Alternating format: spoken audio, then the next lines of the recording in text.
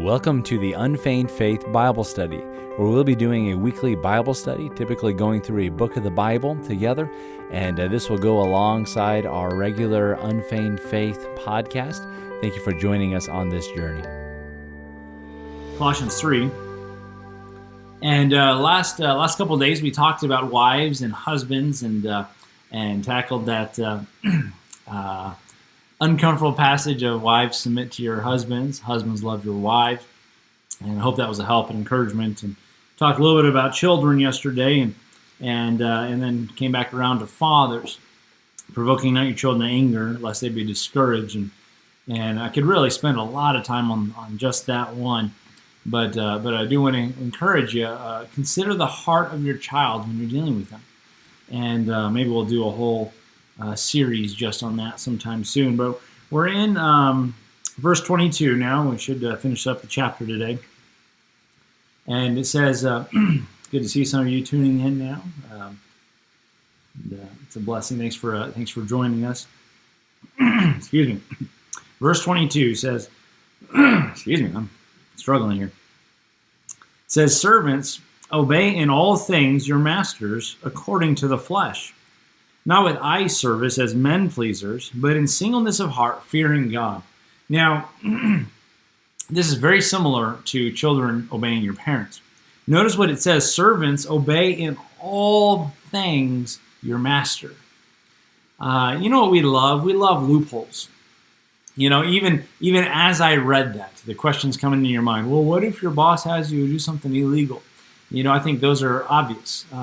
There is always a higher authority. For example, we obey the government until the government goes against our higher authority, which is God. The Bible says the powers that be are ordained of God. So you have the powers that be ordained of God. So when the powers that be step out from underneath the higher law, which is of God, then what we do is we follow the higher law. And so similarly, you know, if there's something immoral or things, you know, you need to follow God and you need to follow your conscience. However, under this principle, and for servants, we can talk about, we're not necessarily even talking about slaves, but the idea of a boss and an employee, and this relationship. He says, servants, those you're serving, those you are under, even in a volunteer position, you're under somebody. He says, obey them in all things. And as I talked about yesterday, even with our children, we look for two things. We look for obedience, but we also look for attitude. Obey your master with a good attitude, with a good heart. And it says in all things, according to the flesh. So all the physical, all the outward, you're fully engaged. You know, it is a shame. It is a sad thing when a boss, an employer, finds out that one of his employees is a Christian, is a terrible employee, right? Or people might say, I'll never hire a Christian, or I'll never hire someone that goes to that church, or things like that. What a horrible testimony. One of the places I went to Bible college, they had nearly 1,000 students come in every semester, and they have gotten such a good reputation and such a good testimony in that community that many businesses, just the fact that you're enrolled there, they will hire you on the spot. And I thought, wow, that is an awesome testimony for a church and a Bible college to have. And you know, Christians ought to be the hardest workers. We ought to have the most integrity when it comes to work, obeying in all things according to the flesh. And it says this, not with eye service as men pleasers. You know what that is? That's looking busy when the boss comes around. Not with eye service as men pleasers. It's the behind the scenes stuff that really matter. Having that integrity, saying my job is to make my boss look good. My job is to be the best employee, even if I never get any recognition.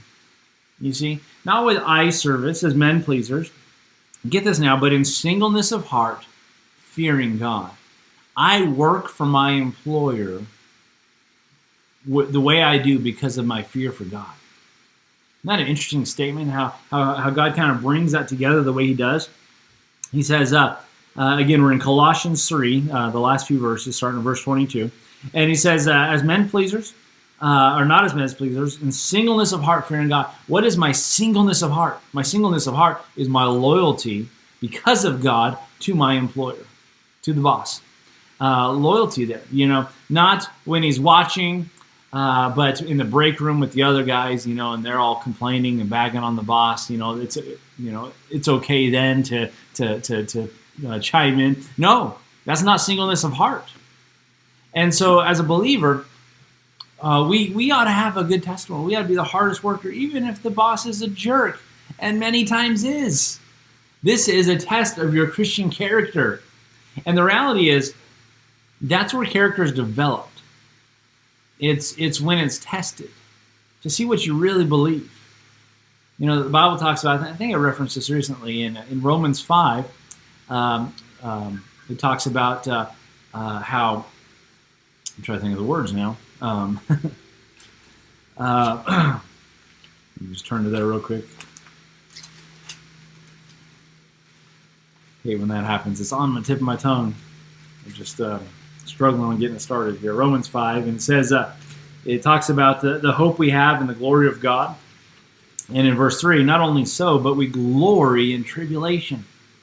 Also, knowing that tribulation worketh patience, patience, experience, hope, and hope maketh not ashamed.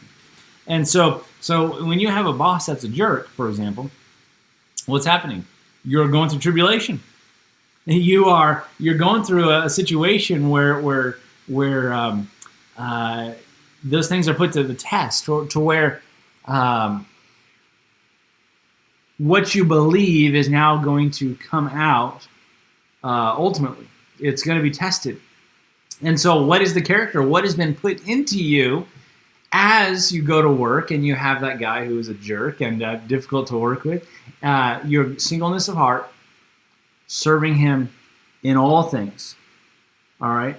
Obey in all things your masters according to the flesh, not with eye service as men pleasers, but with singleness of heart, fearing God. That's my motivation. As we talked the last couple of days about wives and submission to your husbands, and a reference to Hebrews 5, it starts off, be ye followers of God as dear children. In that context, jump over a few verses where it says, wives, submit to your husbands as unto the Lord. You see, that's the motivation. That's the thought process. I'm not going to rehash all that. If you missed that, feel free to look at yesterday and the day before's Bible studies.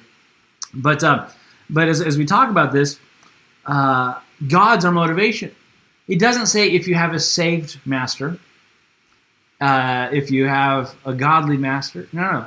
You obey them in all things. Why? Because you fear God. Right? This was part of the issue that Paul was dealing with Philemon. And this servant had run away from his master, and Paul was encouraging him to go make it right. All right, and awesome story there. So servants, obey your masters in all things according to the flesh, not with eye service as men pleasers, but in singleness of heart, fearing God. Verse 23. And whatsoever ye do, do it heartily as to the Lord and not unto men. So now it's taking it from not just servants, but broaden it. It should be, what he said about the servants is kind of a no-brainer, because as a Christian, everything you do it heartily unto the Lord, not unto men. That verse, I was challenged with this one time. We had a preacher in, and he was talking about the music, the wonderful music, and I think it was at a conference or something. And he had mentioned, he said, you understand that not singing with your whole heart is a sin? And I was like, whoa. He basically had said, whatsoever you do it heartily unto the Lord.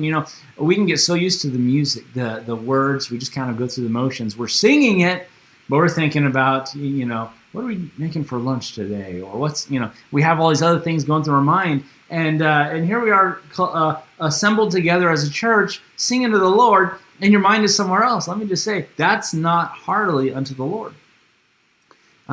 Neither do I sing my best to impress the person next to me. I'm doing unto the Lord. But in everything in life, And so guys that are just eye service, men pleasers with their boss. They appear to be working hard when the boss comes around there, but they're taking it easy. They're lazy and just kind of shamming. When the boss isn't around, that's not wholeheartedly unto the Lord. You see, what are we talking about? We're going from now performance outwardly to a character that's inward. What have you put in there? What is at the heart of all this? You as a Christian. What's your integrity like? What's your work ethic? What's your diligence? What's your thoroughness like? As you take the character traits, the character qualities of Christian living, and they've been put into us as we spend time in the Word and we figure out this is what a Christian is like, this is where it's all kind of puts to the test. So he's just giving us some practical instructions with servants and so forth. And then it says this, verse 24, knowing that of the Lord you shall receive the reward of the inheritance, for ye serve the Lord Christ. Now remember what I said, that singleness of heart, my job is to make my boss look good.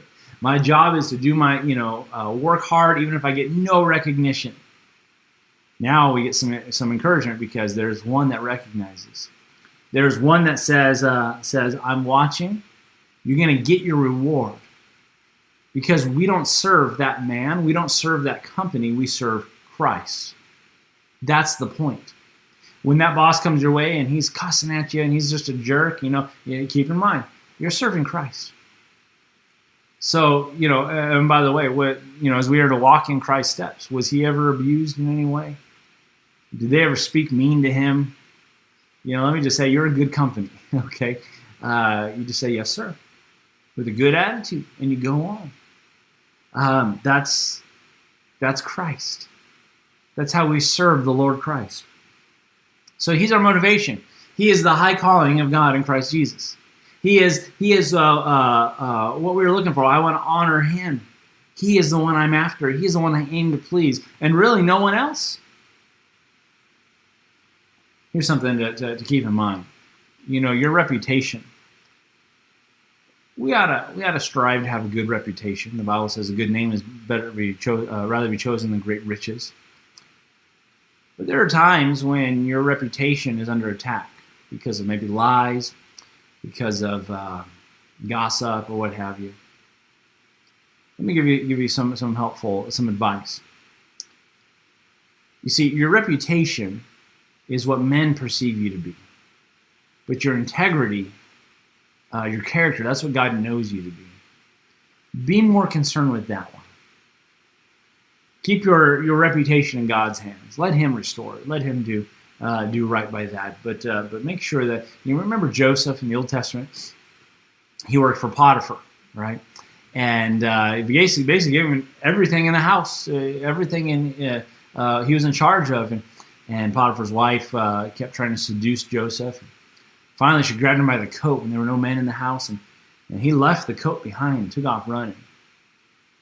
Boy, did he look guilty. His reputation was shot, but his integrity was intact. See, integrity is what God knows you to be. He could even go to prison with his head held high that he honored God. Now keep that in mind when it says, knowing that of the Lord you shall receive the reward of the inheritance, for ye serve the Lord Christ. With that in mind, as it's talking about servants, obeying your master, and so forth, if we serve Christ and he's our master, guess what? There's a payday. And he's a good master. You see, there is a judgment seat of Christ where the things we've done to the glory of God are going to be brought into balance, given account for. Not talking about salvation. We're not talking about that.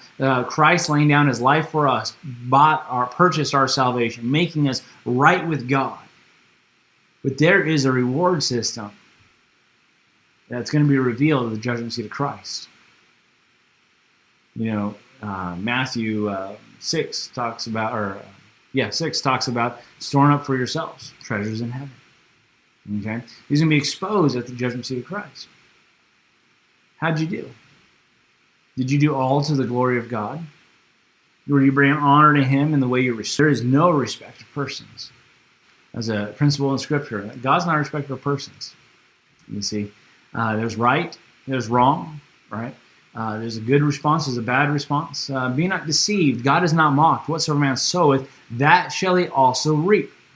And they that reap to the flesh will of the flesh reap corruption. But they that sow to the Spirit will of the Spirit reap life everlasting. You see, I believe that's in Galatians. Be not deceived. So saying, you work good, guess what? God saw. But also, if you do wrong, if you don't do well, God's watching that too. You see, and so very, very important to kind of bring this mentality, bring these thoughts in. And let me just say this is what's going to help you to not just get discouraged and not give up when sometimes the job is tough or what have you. The Bible says this: if you faint in the day of adversity, thy strength is small. If thou faint in the day of adversity, thy strength is small. And this is a great time when adversity comes, when it's difficult, when you're trying to get through, working with that boss, to stay focused, to realize that I'm serving Christ, and my character is being tested, but it's also being proven. Because tribulation worketh patience, and patience experience. You see, it's proving the things that I've put in as they get put to the test. Patience, yes. We're supposed to grow in patience. That's one of the character qualities. We're supposed to grow in these things, and so we're challenged by even a difficult boss. And so what he's doing, he's challenging us with our attitude. He's challenging us with our follow through. Don't be just eye service, men pleasers. Keep in mind you're serving the Lord. And so whatever you do it heartily unto the Lord, knowing that He is the one that's going to reward you. You say, no, I'm getting a paycheck from that guy. No. At the end of the day, Christ is the one that will reward you far beyond what you see on the next pay period. You see, and so keep that in mind. On the flip side, careful for wrongdoing. You're going to receive for the wrong you've done as well. And so there's an incredible challenge there. Let me go one more verse. We're now in Colossians 4, verse 1, just because it continues the thought. Masters, give unto your servants that which is equal, knowing that ye also have a master in heaven. So for those of you who are employers, or you manage, or you oversee, and let me just say, even with your children and things, keeping in mind that he says, give to them their which is just and equal. Did they earn it? Did they work for it? Reward them. Don't hold them back. Don't hold back. Be generous with those that you've hired. What's it condemning here? It's condemning a stingy boss. It's condemning a boss that's not going to do things with equality, so to speak. He's saying, masters, make sure you are treating your servants well. Pay them well. Pay them for what they've earned. You see, keeping this in mind, the same motivation as the servant had. Keeping this in mind, you have a higher master. And folks, that's all of us. At the end of the day, with everything, we have a higher master. Husbands, be careful how you treat your wife and your children in this context, right? Because you have a higher master. Wives, be careful how you respond to your husband and how you treat your children. There's a higher master that you're answering to. Children, obey your parents. What does it say? In all things, for this is well-pleasing to the Lord. That's the highest master. You see how it all comes back around to that? We need to make sure that it's in its proper perspective, proper order. Who are we serving here? In everything in life. I really don't think God cares about my job. I'm just driving trucks. Oh, He cares very much about that. I don't really think God cares. I'm just delivering. I'm just a delivery guy. He cares very much about that. I'm a school teacher. He cares very much about that because you're involved with the children. And He loves the children. But woe unto them who offends one of these little ones. Teachers have a wonderful responsibility. And, and the list goes on. He's very much concerned. He doesn't care. I'm a plumber. He cares. He wants you to be the best Christian plumber you can be. And by the way, a lot of those service jobs, guess what? You get to see people. you have a tremendous opportunity to let your light so shine before men, to be a testimony, to be a shining light in a dark world, and especially right now, a very discouraged world.